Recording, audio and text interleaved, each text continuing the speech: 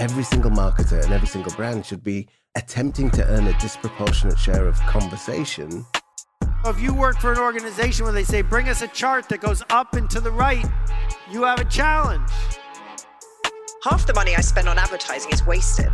The trouble is, I don't know which half. I am here to inspire you, to excite you, to motivate you, to transform you, to energize you. Hello, and welcome to Demand Gen Visionaries. This episode features an interview with Heidi Bullock, CMO of Tealium, a company that connects data from all different sources so brands can better connect to their customers. Prior to Tealium, Heidi was the CMO of Engagio and Global VP of Marketing at Marketo. On this episode, Heidi talks about what it means to be CMO of Tealium, why the rise of data-driven marketers is so important, and her top do's and don'ts for customer event marketing during a pandemic. But before we get into it, here's a brief word from our sponsor. Today's episode is brought to you by our friends at Qualified.com. If you are a B2B marketer who has always dreamed of knowing when a qualified prospect is on your site and being able to talk to them instantly, now you can. Learn more at Qualified.com. So please enjoy this interview between Heidi Bullock, CMO of Tealium, and your host, Ian Faison. Welcome to Demand Gen Visionaries. I'm Ian Faison, CEO of Caspian Studios, and today I am joined by an amazing guest. Heidi, how are you? I'm great. Thanks for having me. Thanks for joining the show. Today we're going to be talking about your background. We're going to talk about Tealium and all the really cool stuff that you have going on there, and much, much more. So let's get into it. What was your first job in demand?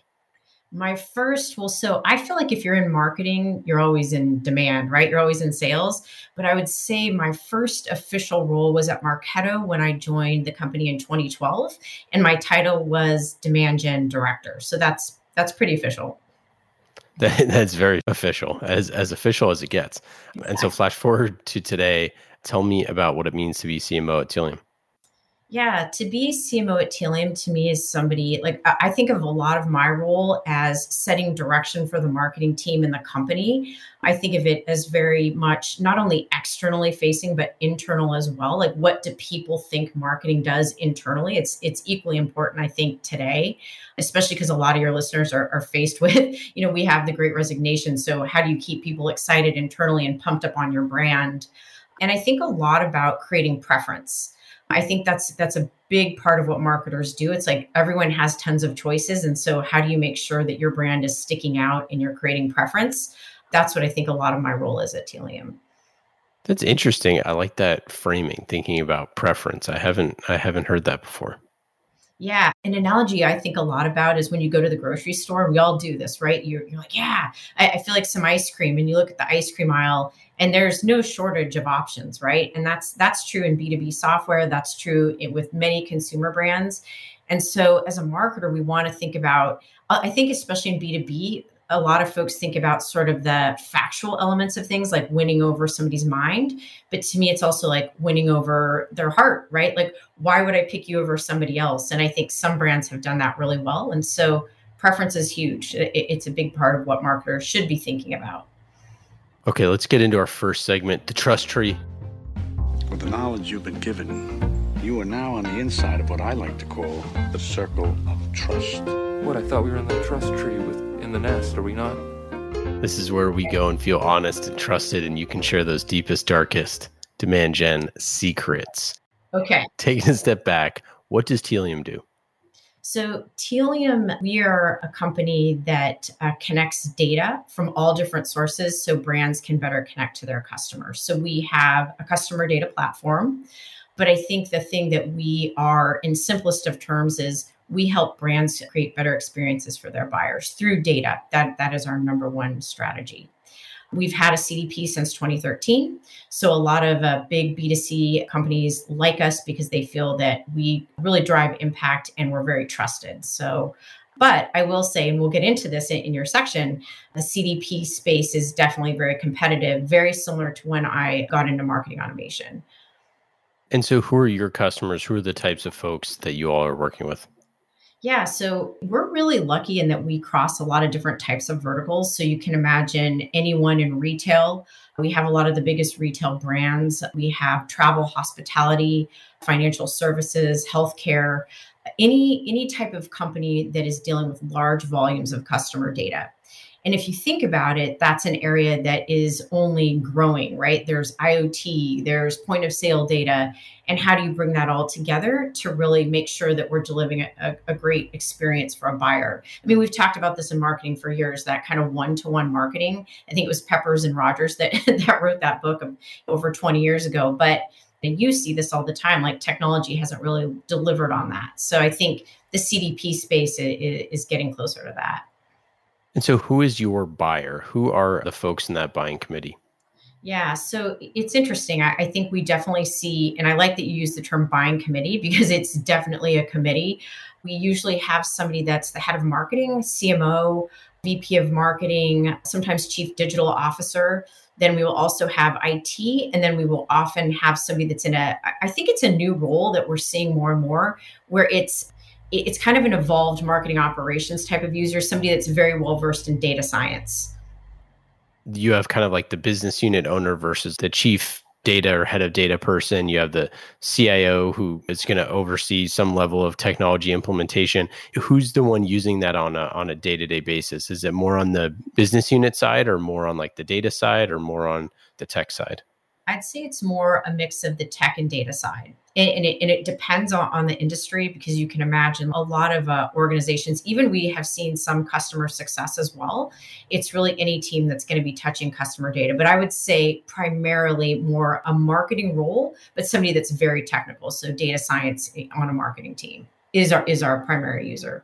Yeah. So, and I guess to expand on that a little bit, the fact that we have data scientists on our marketing team now is kind of crazy to begin with. This isn't something that we used to have back in the day. And obviously, tools like Tealium are why that's so important, because of obviously every marketer now has to be fluent in data in some form or fashion. Or I guess maybe like fluent adjacent, knows have someone on their team that's fluent for sure. And so I'm curious, like that persona, what inning are we in this data marketer type role inside of these companies that we're talking about? Yeah, well, I would say definitely it's a lot more advanced, I would say, on the consumer or the B2C side of things. Like a lot of, just again, because let's just take retail, for example, a lot of those organizations, just the volume of customer data that they're dealing with hitting their website, it's very, very different than we see typically in the B2B world. So data science there has been a role, I would say maybe we're in the fourth inning, but overall, I think we're very, very early on. And I would use this kind of analogy. I think when I got into the marketing automation space, I'd say in 2012, there were not really marketing ops people. There were not rev ops Yeah. people. And you've seen a lot of companies really talking about that as it's a critical part of an organization today. And I think we'll see that more, where there will be these technical marketing roles that not only look at all types of customer data, do analysis. It's kind of an interesting hybrid. There is so much more data. And I think the key is making sense of it. Having data is not the problem. It's getting insight and understanding it. You and I were talking before we started rolling here about when you worked at Marketo, and with our good buddy Chandar, who we've had on the show and is an advisor to my company, and talking about like Marketing Nation and back in the day about how there was this upswell and community and all this stuff. Is there like a data-driven marketing community on the rise here? Is that something that is coming? Because it seems like definitely no colleges are teaching how to be a data-driven marketer 5 years ago. So it seems like the skill set is brand new to the market. It is. And if you think about a lot in marketing, a lot of it is not really taught in school. I think people are still back on like the 4 Ps, right? And I think there's some more forward-looking schools that are teaching like marketing automation, Salesforce, like some of those types of tools. But I absolutely think it's an area that we'll see a lot of growth in. And just in my time at Tealium, which is just over 2 years, I've already seen that change a lot and grow. And I equate it very similarly to what we saw with marketing operations, and then how that's even evolved into revenue operations. But I think for me, if you just take a step back, marketers at the end of the day, they're really smart. They're just busy. And so they need systems and tools and people that can make their lives easier and more efficient, because we all want to go home and eat dinner with our families. And so I think that role will grow because people want more insights from the data. Like I said, I feel like the data's there, but I don't think a lot of organizations really take advantage of it, at least what I see. If you could wave the magic wand, I'm putting you on the spot here, but if you could wave the magic wand and say like, this is the title for this person going forward, is it like a head of marketing data, or what is this person? I think it could be head of marketing data, but I would say insights, because I think the data is kind of maybe, again, like it's really not that interesting unless you're actually getting the intel from it. Because I think, and this even was true when I was at Marketo, everyone was asking for using AI and machine learning to say, what's the next best piece of content that I should be offering up somebody? Because think about your demand gen teams now. They do most of that as it happens manually, right? Or Sure. people go back and look in data and say, wow, people love this, therefore they must like this other thing. But it's not necessarily super scientific. So I think that that's something we'll see change. And I do think that often B2C leads the way in a lot of these areas, and it probably will bleed more over into B2B. I think we're already seeing that a bit. So how do you structure your organization to go after these accounts? Yeah. So for us, I'll take a step back just for your listeners. We sell into very large enterprise B2C brands. So this is not, we're not selling something that's $20 where it's massive inbound and I'm just spending ton on digital just to make all that happen. So I think first and foremost, again, because you have a demand gen audience, know the business you're in. Number one, because I think I see a lot of times people are like, oh, I worked at a company that was big on inbound, and it's copy paste. So don't do that. make sure you understand your business. So for us, we do a lot of account-based marketing. Again, because we're pursuing key accounts, we know the industries and we know on a name basis who we want to go after. And so my team is structured. It's very simple. I have a revenue leader, I have a corp comms leader, and then I have a product marketing leader that also has sales enablement. My revenue leader, we also have SDRs.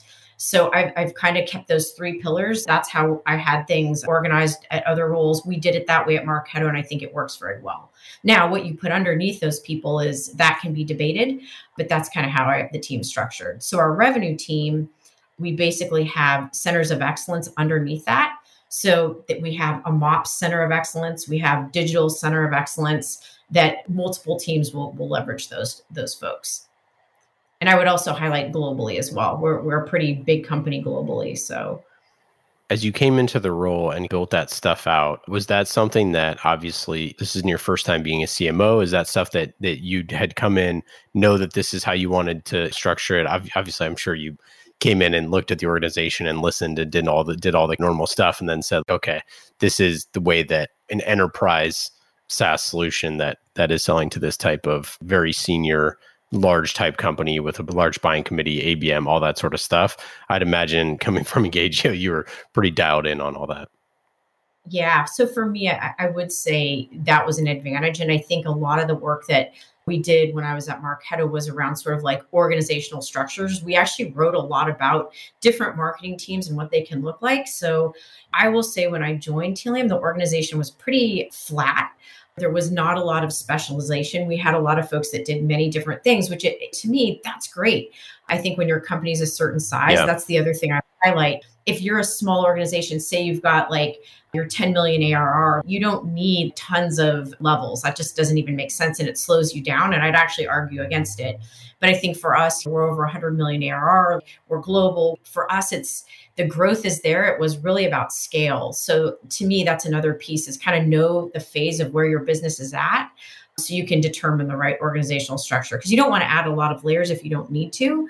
But for us, it was about specialization and efficiency. So, and those two things can go together. It could sound counterintuitive to some people, but I did know what I wanted to do. And I had to make the argument for it. I think a lot of companies, you go in and they're like, wow, we haven't had this. We've had Mark over there do all these things for 2 years, but you have to make the argument why those changes are important and how they can impact the business. Let's get to our next segment, the playbook. This is what's great about sports. This is what the greatest thing about sports is. You play to win the game. Hello? You play to win the game. This is where you open up that playbook and talk about the tactics that help you win. What are 3 channels or tactics that are your uncuttable budget items? Ooh, uncuttable. So I think for us, this is one that I've seen, especially recently with the pandemic.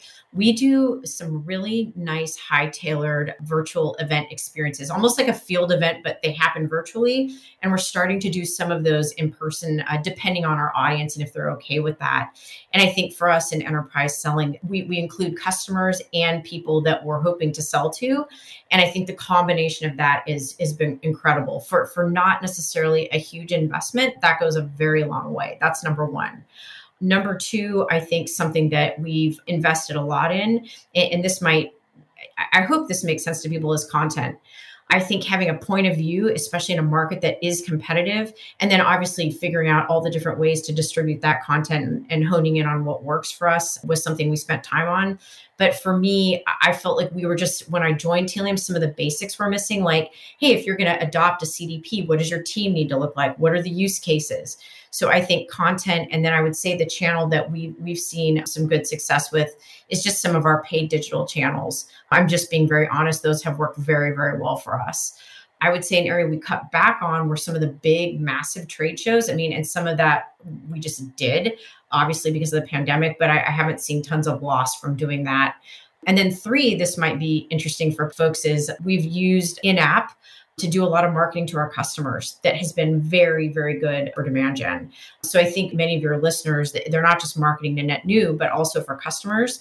So we use a tool called Pendo, and we've rolled out some programs using that have been awesome and very cost effective, but great for driving revenue. Okay, so a lot to unpack there. I love all of it. You mentioned the first thing being these events. Any tips or stuff that you've seen that surprised you with how well those bespokes, smaller digital, or now not even as digital, small batch events? So one thing that surprised me is we had two types. We had a type where we had an analyst speak, and it was a little bit more like educational. And then we had another format that was more just like get to know Tealium, meet other customers, and we might do a whiskey tasting or a wine tasting or some sort of like food preparation. And actually the less educational ones did much better. People really seem to enjoy it. And it's interesting, like I think a lot of folks forget this, and it's a simple thing in marketing, but people like to buy from people that they know and they have some sort of relationship with. And I think it was a good way for folks that were evaluating us to see what we're like as a company and also meet some of our customers. So that worked really well. And I would say that, just again, for everybody listening, in marketing, what's hard is you have to see how everything goes as the time changes too, right? So we're getting out of the pandemic a bit, hopefully. And now I'm seeing more people want to do more in person because everyone's a little bit zoomed out. So it's just when you feel like you have your playbook, it changes. Well, you know what's so funny about that is I think it's been really hard to meet people over the last couple of years because of obviously everything going on. And I think that people, because we lost all of our events and those were all kind of awkward, and there's all sorts of stuff that go into those type of virtual events. So those small batch things allow you to do a little bit of that networking that you didn't get to really do, and meet some people and like you said, just learn who that community is that you might not have access to. We see this all the time in the podcast that we've created when we have multiple guests on and stuff. People are always asking like, hey, let me get your email address. Would love to chat with you. You know, that sort of stuff. It's way more memorable and it's way more engaging. And it's actually really fun. I've actually been surprised myself, the events that we actually have one today that's a customer event, and everyone just has the best time. It's great. And I think it gives just a little more energy to everyone's day, which is needed. So I'm curious, when you do things like that, are you inviting different folks in that buying committee that we talked about for different types of events? So like for lack of a better, kind of thing here, one event you do for, I don't know, chief data officers maybe, and one you would do for your core kind of buying persona, one you would do for someone on the marketing team or whatever. Like, is that how you're kind of thinking about it? Are you cross-pollinating? Yes, we actually, so for us, and again, I think maybe different things work for different folks, but for us, we try to put the same types of buyers in a room together. So it just as an example, you probably see this in marketing, like I could be in a marketing meetup, and if I'm with CMOs from big consumer brands, they have very, very different challenges than I might have. Yep. So we try to always do sort of the whole birds of a feather idea. And also we try to pair up industries as well too. So again, like if you're in financial services, you're in marketing, there's certain things that are very top of mind for you that might be very different than if you're in travel hospitality. So that's something that I think has worked really well for us. And also if you can get in somebody that's a thought leader in that space, that's like, hey, we've seen this. These are some trends you should be aware of. Everybody's appreciative of that. But we have not done as many events where we have necessarily the buying group all there together from different companies. Because again, I think what's interesting to somebody in IT, it's not the same as what's interesting to somebody in marketing. For sure. For sure. Do you have any don'ts? Any things that you're like, we tried this and this just doesn't really work? Yes, I think this is one that I've learned. I've seen this at Marketo. I've seen this at Tealium. There are instances where you think somebody who is kind of your educational speaker is 100% the way to go. And I think it's very important to see how people speak, regardless of their credentials ahead of time, which I know sounds obvious, but I think a lot of people are like, well, no, like, of course, so-and-so is going to be great. And believe it or not, in some cases, that's not always the case. They can be maybe a little more shy, or maybe they say things that you're like, wow, maybe that was something you should have kept inside and not said out loud. It's like internal voice, right? And so I can think of a few examples in particular where you see it's happening and it's like, wow, I wish we had done more vetting ahead of time. That's so interesting. I think that so often, and this is very true with virtual events in general, is if the content could just be on demand somewhere, whether that's like a podcast or a webinar or whatever, then just do it like that. Create on-demand content for people. Mm-hmm. If the utility of the event is actually being able to be there and engage with other people or engage with the host, then make it all that, right? Either make it an AMA and just have it be like a free conversation where, hey, we brought on this super cool, whatever, data author, just fire questions at her for an hour from every which way, but just skip the presentation, Right. And another learning that I've had that I think will sound obvious when I say it is sometimes people that study things in theory, they're not always the folks that are going to have the most practical tips, right? Like there are people that might say, wow, I've built all these models, or I think all about demand gen, but they haven't had the pressure of a CRO coming to them saying, look, we need to get the numbers up in the next 2 weeks. What's your plan? They're very different things. So I think that there's definitely feedback I've received where folks almost get more talking to other either peers in their space or other customers who've experienced what they have. They really see a lot of value there. It's also why we put practitioners on all the shows that we create here at Caspian, because it's like authors can help synthesize certain amounts of information. They can provide really helpful information in that way, but unless you're kind of in the trenches. You mentioned one of the things that's not work that you kind of cut that you didn't really miss was trade shows. What do you think your strategy is going to be going forward then? For sure. Yeah. And I would say, to be clear, I'm not anti-trade show. I think there's definitely great reasons for doing them. But I think, and I just have experienced this a lot where people, before you know it, you're like, wow, our company is going to 100 trade shows this year. And like, exactly. Yeah. Are really getting value from all those? Can people really staff those and do the full plan that we want? And so I think it's always a balance. And I think some in-person is great. It's really hard to do everything virtually. I know sales loves to have conversations live. We all like to meet people and have that experience or go to dinner. And so I think for us, we are going to do live events for sure this coming year. But I think my view is I just want to be selective. I don't want to do every event that's under the sun because there's just no way that we can successfully scale that. And that's what I think a lot about. It's like, it's an opportunity cost. I think your sales team's always like, we've got to be there because so-and-so. It's like, do we? Because last time we were there, the data didn't really support that was that great of an event for us. And so I think it's being comfortable in kind of knowing what's right for the business. And that doesn't mean everything.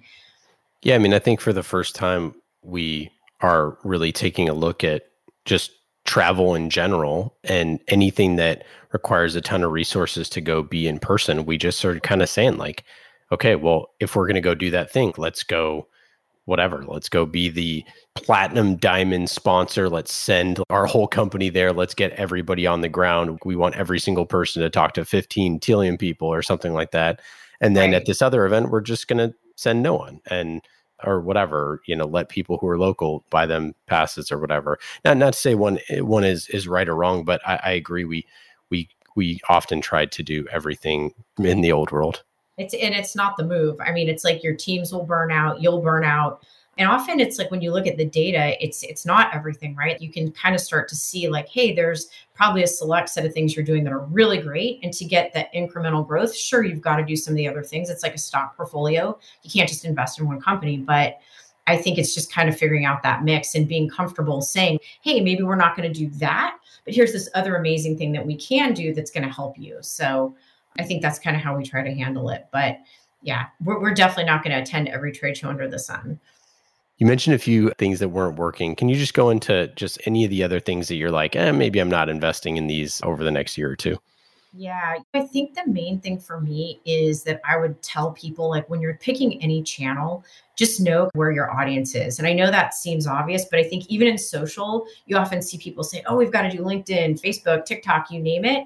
But if your audience isn't there, maybe that doesn't make sense. So I think before you even think about channels and tactics, I always think make sure you know who you're marketing to, who you're trying to engage with and where they are, and then how they prefer to be communicated to. So for us, I'll be honest and say some of the things that haven't worked great. We actually have been trying to do a lot more with our customer base because for us, I think a huge way to grow, especially in SaaS, is making sure you're doing effective customer marketing strategies. And that's retention, cross-sell, all the good things that we know there.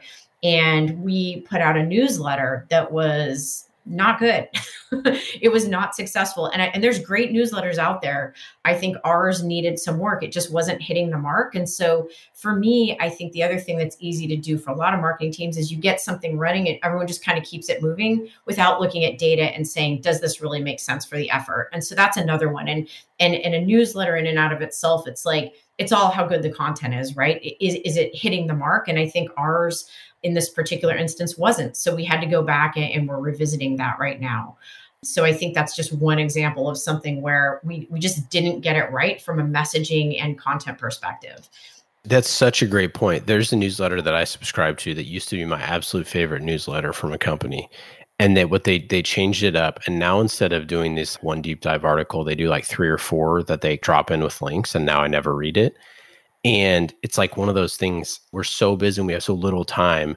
And it's like, I just want one thing to be one thing, right? Very often. And I'm like, I'm not going to read 4 articles. And I think that a lot of times we hope that we're like, well, if we put out 4 articles, and then people are going to self-select into the different stuff that they're doing. But if the data doesn't show that people are doing that, right, maybe just give them the content without trying to get them to click out to go to your blog or to do whatever it is. Just focus on making that asset great.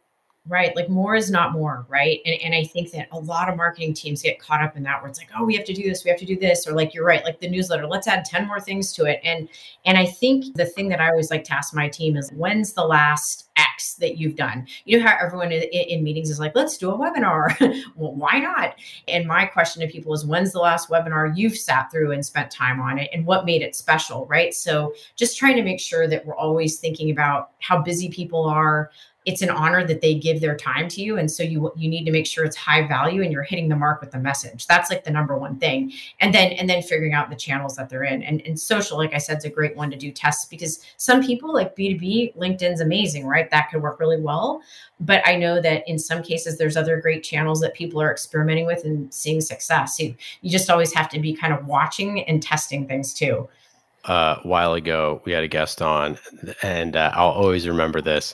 And they were like, the average likes per post on, I think it was like Twitter or Facebook or whatever from a company is like, I think 4 or 5. And so it's like, usually it's their mom, the social person's mom. I like it. My child's doing that. Yeah. So it's like, and the average, social marketing team is like 4 or 5 people. So it's like your whole team isn't even liking your posts, let alone your whole marketing team, let alone like people in your company. So it's like, why are you focusing on building up your Facebook page? Right. But see, that's the kind of question people just should ask. And it's okay. It's like, I think in marketing, don't take things personally, right? It's like, just look at the data. And also you have to use your common sense. Well, data's not always going to be perfect, but let that guide a lot of your decisions. And if you're not seeing engagement on something, like we were not on our newsletter, let's not perpetuate that. Let's make some changes. Do you think companies should spend as much time on their Twitter handle and Facebook and Instagram and all that stuff? Well, I think it depends on the company, but I will say this. I think that's today, people are so digital, they're so online. That's where you're learning about things, right? And I happen to notice a lot of executives are on Twitter. I notice a lot of people are on LinkedIn, and I think it depends who you're trying to reach in the message. And so I think in a way it's also short form content. So people get a sense very quickly of, hey, I like this company or I don't. You see some of the fast food brands on Twitter, like Taco Bell or Wendy's. I mean, they're hilarious. And I think it's fast food, but they're creating an affinity for their brand. So I think, again, you just have to do testing and see what works for you. But I think it's definitely worth trying. I mean, something I'm excited about is some of the newer channels like TikTok. And you could say, wow, that's just for kids, but there are people that are doing more tutorials on TikTok that they're being received very well, and it's fun. So I just think you always have to have some part of your budget and time where you're experimenting. So I think exactly what you just said is right, which is come up with the actual content and then find the channel that you want to share, right? If you have a really interesting, whatever, I'll say like a 10-part listicle that you want to do every week or something like that, that's a perfect thing to share on Twitter, right? But the idea of like, I'm going to build a Twitter page just to build a Twitter page is that's the fallacy, right? It's like, go try to find the right content for the medium, the content that only you have that you can share that is unique or whatever. And then the other thing is use the channels to engage, right? Use Twitter to engage, use LinkedIn to engage. Don't just push. That's the beauty of those, right? Exactly. And it's a great way to get a sense of people's sentiment towards you too, like the comments, or even if there's no comments at all, that's telling you something, right? So I think that that's really important, is making sure that you're clear on the message and the content first, and then recognizing that it's going to be different for those channels, even just the small set that we just went through, right? The way I would post on LinkedIn is different than maybe a Twitter, right? And I think appreciating that. Okay. Do you have a favorite campaign that you've run over the past couple of years?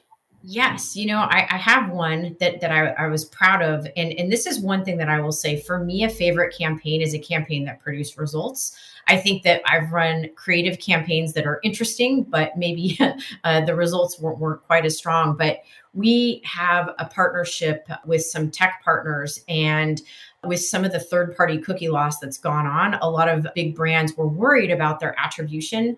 And so we ran a campaign around that, around first-party data and some of the solutions that we had there. And with just a few months, we saw not only a huge uptick in meetings, but we saw lots of pipeline that was closed won.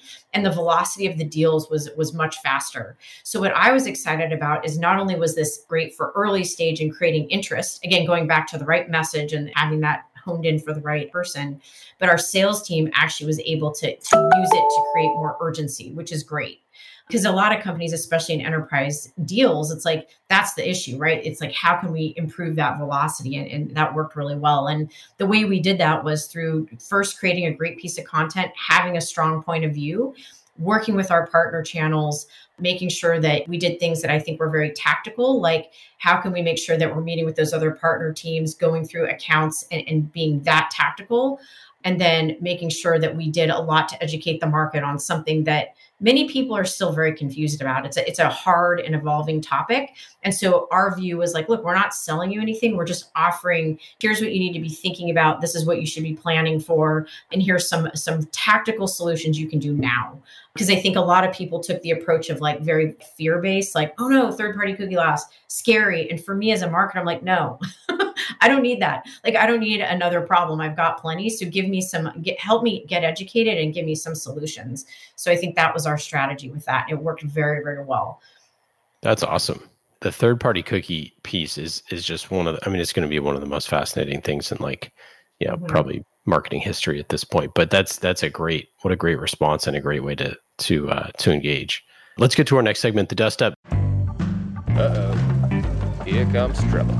You may have heard that there was a dust-up involving yours truly. And now we've got a wild scrum with fights breaking out all over the place. And it is getting really ugly as we've got punches and kicks. This is where we talk about healthy tension, whether that's with your board, your sales teams, your competitor, or anyone else.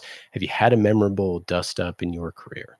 Oh, who in marketing hasn't? That's how I'd answer that question. Right. And I think that we always want to be the type of individuals, right? That you want to partner with obviously like all the different roles in your company, your CFO, your CEO. But I think that there are times when you have to have a strong viewpoint. And I would say I absolutely have had those moments. I've learned a lot from them. And the one thing I can, because I want to offer your audience, I'd say some advice on this. It's you always want to come to like an understanding of where the other party's coming from. And I think everyone in marketing has sometimes been guilty of saying, hey, I need more headcount. I need more money. But you have to be able to back that up in terms that make sense for those roles and that it supports the business. And I think I've been guilty of that historically. I will say at my time at Marketo, our budgets, we were expected to grow very aggressively and the budgets kind of kept shrinking in marketing because we were supposed to get more efficient. And from a business standpoint, that's great. And we want that. And I think that I learned in that role how to be more data-driven to highlight if I'm given X, I can not only deliver 9X back, but maybe even 11. So just making the right arguments. But I definitely think that was something I learned. And the mistake was not using the right terminology. How do you view your website? So to me, our website, and this is my own personal thing. I think a lot of people will say, oh, it's a website lead source. And I don't view your website really as a lead source. I'll start with that. I think your website is almost the front door to your house. It's how do people know what you're about? It's really that one of the first brand touch points that somebody's going to experience. Is it clear what you do? Do I have a positive feeling when I go to that site? And then ultimately, I view it as people are going there. No one's just there to hang out. People are going there because they really need to answer a question. They want to find something. So are you making that easier? So to me, your website is incredibly important. And I would say, I just talked to somebody else about this the other day. I think the hardest thing for a lot of companies is it's a little bit set it and forget it. And with a website, that is the absolute opposite of what you should be doing. You need to make sure that you're looking at your data. Somebody on your team looking at pages. Nobody wants the 404 error, which every so often your friend will send you. And it's like, ooh, gosh, nobody caught that one. So something I tell my team, like that's our digital team, I'm like, we're meeting on it weekly.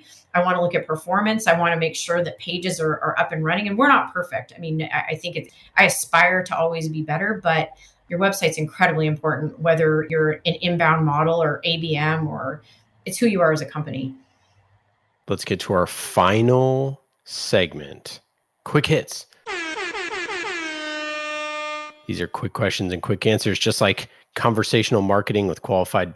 Go to qualified.com to learn more about Qualified. They're the best because qualified prospects are on your website right now, and you can talk to them quickly with Qualified. Quick and easy, just like these questions. Heidi, are you ready? I'm ready. Always ready. Number one, what hidden talent or skill is not on your resume? I think that I'm very, very funny. And I think that's a skill. I agree. You have a fan. Do you have a favorite book or podcast or TV show or something that you've checked out recently?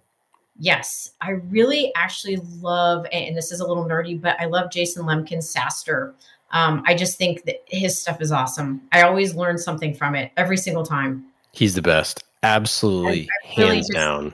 People, I mean, of course, yours is amazing as well, too. I have to add that to the list. But I just think for people, if you're in SaaS, it's like a must see.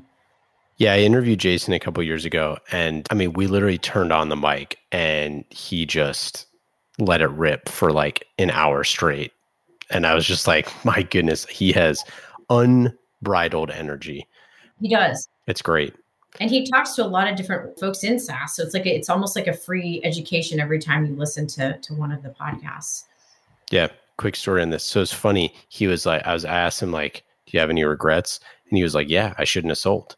He's like, if you looked at what EchoSign did in revenue, is if you just look at the competitive landscape, we were like number one in our category. We would have been at 300 million in ARR at that point. He's like, yeah. He's like, SaaS compounds. It's always the number one rule. I should have never sold. And I just thought that was such an interesting point for like marketers to think about, which is like this compounds. So there's a reason why, Salesforce invested 50% of their money in sales and marketing year after year after year after year, because smart money invested wisely compounds. Absolutely. And sometimes it's best just to hold the course. I think a lot of people, especially now, we're very kind of instant gratification world. And I just think in marketing, sometimes the best thing is just be consistent when obviously something is working. But I think a lot of times people are tempted to make changes so fast or just not hang in there. And some of the best things that I've seen is like you just hold tight and it ends up working out very well. Yeah, I agree. I always use the Dos Equis Most Interesting Man in the World as a great example of that, of like, it's one of the best ad campaigns ever. And there's no reason to ever end it, right? Who knows what happens behind the scenes, but they should have run that for 50 years. You know what I mean? There's no reason to ever end when you've created a property like that. No, we need the most interesting woman in the world to join him. For real. That would be good. There we go. And that's maybe Tealium is going to product partnership with Dos Equis. That'd be fun. Do you have a non-marketing hobby that sort of maybe indirectly helps make you a better marketer? I have lots of hobbies because we're on the planet to do more than just work. I would say two that I love. I'm a pretty high energy person. So I really love hiking and I actually love road biking. So I road bike every morning. I get up early and do it. That's when I actually work through a lot of things that are bothering me. If I'm struggling with a problem, I find that I work through it that way the best. What advice do you have for a first-time CMO trying to figure out their demand gen strategy? First-time CMO trying to figure out your demand and definitely have a strategy. Start there. I sometimes am amazed at how many people do not have one and understand what your bookings goals are, have a plan there. But I would say that also the simplest advice is work closely with your CFO, very, very closely on the goals, your budget, and make sure that you're speaking the same language, because a lot of people make that mistake. So, hey, if you are able to give me $1, I can give you back 10. And I think having those kind of conversations, keeping your metrics, you might have more for your team, but keep it very simple with them, but make sure you speak in their language. Heidi, this has been amazing. Thanks so much for joining the show. For our listeners, go to tealium.com to learn more. If you're in financial services or healthcare, retail, sports and entertainment, travel, hospitality, go check them out, tealium.com. Heidi, any final thoughts, anything to plug? Yeah, I have one other thing to plug in. And I would say for everyone listening in marketing, just remember that we're all in the PR, not the ER. So I think lately I see I've been on a lot of calls. People seem stressed. At the end of the day, this is fun stuff. And so just remember that, like when things get a little bit crazy, yeah, we're fine. We've got this. I love it. And I could not agree more. Thank you, Heidi. Thank you. Demand Gen Visionaries is brought to you by our friends at Qualified.com, a conversational marketing company that's on a mission to transform the way B2B companies sell. Go to Qualified.com to learn more.